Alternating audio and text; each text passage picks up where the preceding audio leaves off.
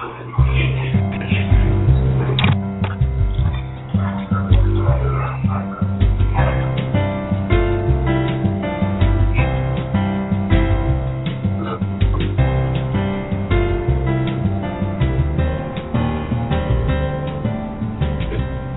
morning from beautiful Cincinnati, Ohio. This is Steve Shoemaker with Watchdogs Radio. We are broadcasting live from the National PTA Convention in Cincinnati. And this message is brought to you courtesy of the Westin Cincinnati, 21 East 5th Street in Cincinnati with a beautiful view of Fountain Square. You can give them a call at 513-621-7700. Well, we had a great start to the PTA convention yesterday. I just got in town after I did a quick gig in Atlanta with the National Conference on Innovative Study Counseling. We said they need a national conference on naming conferences, but we had a great group down there with the developmental resources people, and jetted right up here to Cincinnati. Got here in time for the reception last night, the vendors reception, which was co-hosted with Watchdogs, All Pro Dads, and other Strong Fathers, Strong Families. That's right. Well, being in Cincinnati and doing radio, of course, I can't help but make a reference to the old TV show WKRP in Cincinnati that everybody loved. And I thought this would be a great opportunity to bring our own version of a combination between Johnny Fever and Les Nessman. Mike Hall is with us today. So, Mike, how you doing today? Welcome to Cincinnati. Doing good. I feel more like Venus Flytrap. There you go. Yeah. There you go. Some great old references there. We started out the conference yesterday with some great discussions, some great interactions. We're seeing some great feedback on Twitter and Facebook. And I'll say that the highlight, of course, of yesterday not only was the reception and the chance to get in there with the vendors, but the youth summit last night with Secretary of Education Arnie Duncan. And we had some really great interactions, some great kids that stood up and gave their version and gave their interest in what their view is on bullying and where we're going with that in America today. So, Mike, what was your take on that? You know, the one thing that was interesting is the parents and the adults in the room were asking about what the government could do, where the money could come from, what laws we could pass to really curb bullying. And these kids that have started their own nonprofits before the age of 17 had the best answers. Was you don't need money to teach people. You don't need money to help people love each other. You don't need money to be accepting.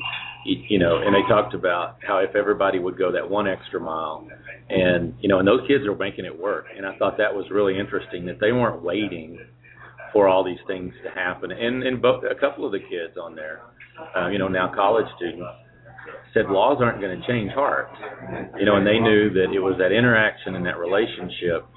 So one of the things I got from it was not only are these kids going to, make a difference, but and I think Secretary Duncan spoke to that. Talk to the adults about listening to the kids more. If adults would listen to kids more, the kids have the answers on top of the problem. The kids will tell you the problems they're seeing, and it's from their perspective, and it's really handy. But the other piece is, if you listen long enough, they'll come up with a solution. Mm-hmm. And I was really impressed by the kids on the panel, but really, none of those kids were asking for more, not more resources. They were driving their own concerts to raise money. It's like, y'all can talk about policy and all this stuff all you want. We're going to go make a difference.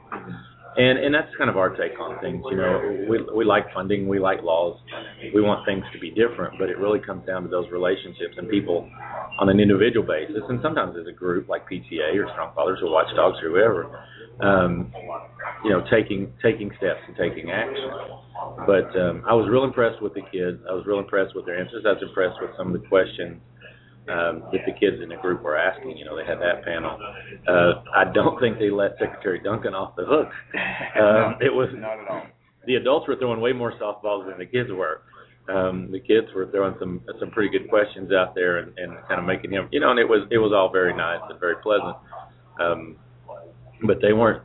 They were asking good questions, and they were asking for some good accountability. So I thought it was a good time. Mm-hmm. Well, one of the things, actually, two of the things that I thought were interesting is one that Secretary Duncan did mention that in the second term, that they're much more interested in putting a drive behind parent involvement in education and putting some funding behind that, and I think that is going to be huge as we move forward and look at the changes that we are seeing not only in education or even in the PTA, and we'll talk about that in just a minute. But the one quote that I thought was that I took away from there was the young lady, and I can't place her name right now, and I'm sorry that I can't, but their organization was not in our schools. Not in our school. I don't know if it's not in our school.org or something like that, but she was talking about addressing Secretary Duncan's comments on legislation and making laws about and outlawing bullying. Now, this is a young lady that grew up in urban Cleveland, and she said that there's already a stress there when you're talking about law enforcement, when you're talking about police.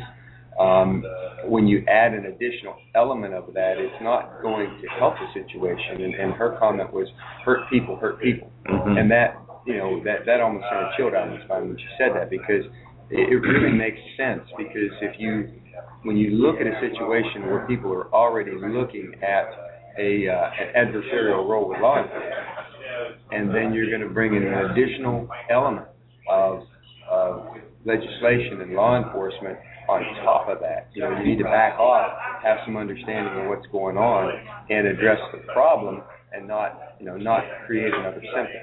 Right. So that was one of the things that I took away from there. The other thing, now, of course, we had the post-meeting meeting last night with our groups, and a couple of the things that we discussed in regard to our own organizations is the dramatic change in PTA. Now, as we sit here today, and as soon as we shut down here, we're going to run over to general session, and it really was great to hear that addressing the general session of PTA today, right now, is the commissioner of the NFL, and that is huge. I think that is a major shift in what's going on. And somebody may be sitting back in their home listening to this broadcast saying, wait a minute, what is the commissioner of the NFL, talking to a bunch of bake-selling, Christmas wrapping selling PTA moms? And that's the point that we're trying to drive and get across here, is that PTA has changed. Today's PTA is different. It's not your mom's PTA. And that's the thing that I think is great, and the thing that I'm so proud of, and I'm sure you are too, Mike, is the fact that we are now showing a difference. 22% of the membership of the Parent-Teacher Association, 22% of PTA is men. Right. And that is a huge drive. I'm seeing a larger number of men here at the convention. I'm seeing men who are getting involved in their children's lives, not just on the ball field, but actually involved in their education. And I believe, and I hope you'll agree with me, I'm sure you will, is that 22%, the majority of those people came to PTA through more alliance partners like Strong Fathers, Strong Families, which I'm actually going to say it without there we go. commenting. Strong Fathers, Strong Families, all for dads and watchdogs. And I think you agree with me on that? Oh, yeah. Well, and that's the thing. And Eric and I and a lot of the folks at the Moore Alliance, we've been involved in this from the get-go. And that's what we were saying was we want to get fathers involved in the lives of kids. We want to get fathers involved in PTA and more male membership and leadership. The neat thing that we'll see today is when they announce all the state presidents, how many of them will be male, which is as significant as that 22%. And that's the difference. And so it's honestly not been that long of a ride. We've been pioneering this stuff, if you will, with you guys, but it's still, it's a short stint, and we're going to make some changes. One of the things that struck me as you were talking about the panel last night and what the young lady had to say was, that's one of the reasons we do this. We know if we get dads involved in the lives of kids, there's fewer hurt people. Mm-hmm. And the interesting part is exactly that. Is I actually trained school board members the last couple of weeks, and we had bullying workshops at their conference, and we talked through a lot of different things, like how do you build policy that is enforceable? What is bullying? Because if they never touch somebody, and you don't see all those texts, you don't see the glares, you don't hear the snickers, how do you know there's bullying going on? It's just like saying we have a code of conduct, so there will be no bad conduct. We know that's not going to be the case. But what we did, we had different people in groups, and we said, talk about the traits of a bully. What are they dealing with? And what are the traits of a victim of bullying? And they had a big discussion, and then we had them start giving answers. And the interesting part to that was they would say low self-esteem. And I just had a flip chart up, and I said, victim or bully? And they would stop and say both. And said poor home condition, stress, everything they came up with except like jealousy. A victim is not a victim because of jealousy typically, but a bully may be a bully because of jealousy. But everything else that they're dealing with was exactly that a victim and a bully are dealing with the same issues. They're both hurt people. And that was huge to me. And the other piece is the cycle. When we talk about law enforcement, a bully is typically a victim of bullying somewhere. As a recovering middle school principal, I've dealt with this for a long time. And that was always the challenge. Was here's this kid being mean, and you want to drop the hammer on him and say, quit being mean. And it didn't take much of a conversation to realize that you were dealing with a really hurt kid. There was a reason, they felt left out, and so the way they were going to get either back or maybe in to the group was to be the bully. And I think that's the thing. And I know we talk about fatherhood all the time. I know we talk about getting dads into school, but half the problems we talk about in school can at least begin to be remedied by getting a dad in the life of a kid. Not only that, but when we've got watchdogs on campus, when we have dads showing up at Strong Fathers programs that are reaching out to other kids in the classroom, those things begin to stop and drop. It's not just people don't always understand about watchdogs or our program that it's not just about security.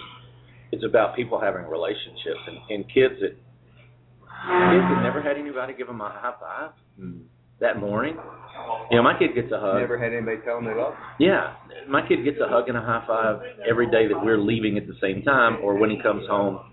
And kids are coming to school, and if they can get that from, 100, 200 dads in a cafeteria that are visiting classes, watchdog dads on a daily basis that are visiting classes, that's going to make a difference in the academics. That's going to make a difference in the behavior. That's going to make a difference in bullying. And it goes back to what these kids said. It's a relationship issue. And hopefully people will begin to understand when we're talking about bringing dads in, as much as we know we can increase the volunteerism, when we can increase the volunteerism of getting dads in and increase the membership for PTA, which we're all about.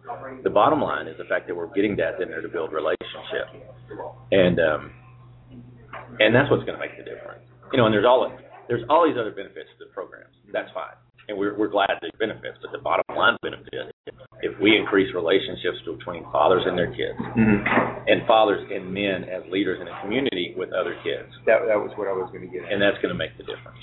Yeah, especially when you talk about this young lady coming from urban inner city Cleveland, and a lot of times dad isn't there. Dad is not connected to their life. So we're looking at people like our connection with Tori Evans and the Fatherless Generation Foundation, and connecting. One, going out and finding that dad because he may want to be a part. Yeah, and most doesn't of them do. Have the what do I want to say? The opportunity to do that, and we want to look out for those kids to be able to do that. The other thing is, just getting the PTAs, getting the schools, getting the people in education to understand that it's okay to let positive male role models in the building, and just getting in the building. So that is a good focus for us. I mean, the changes that are going today's PTA, the things that are going on here in Cincinnati are going to change education moving out into this school year, and it's just very exciting to see that. So, Mike, we got about 30 seconds. Do you want to help us close out? Anything else you want to say for this morning? Well, the challenge that we gave to PTA yesterday before the reception was we're at 22% of membership is male. I told them we had another 28% to go because if they don't understand the technology, the biology, half of our parents are dads, and we've got some numbers to go, and we feel like we're on a great track and great momentum, and we appreciate working with you guys on that. That's great. Well, closing out, we'll see you tomorrow morning at 8 o'clock from Cincinnati. Don't know where we're going to be here on the campus of the program here, but we'll be here. We'll see you tomorrow morning at 8 o'clock. Just remember, the only schools that don't have watchdog programs are the ones that don't know enough about it. Thanks.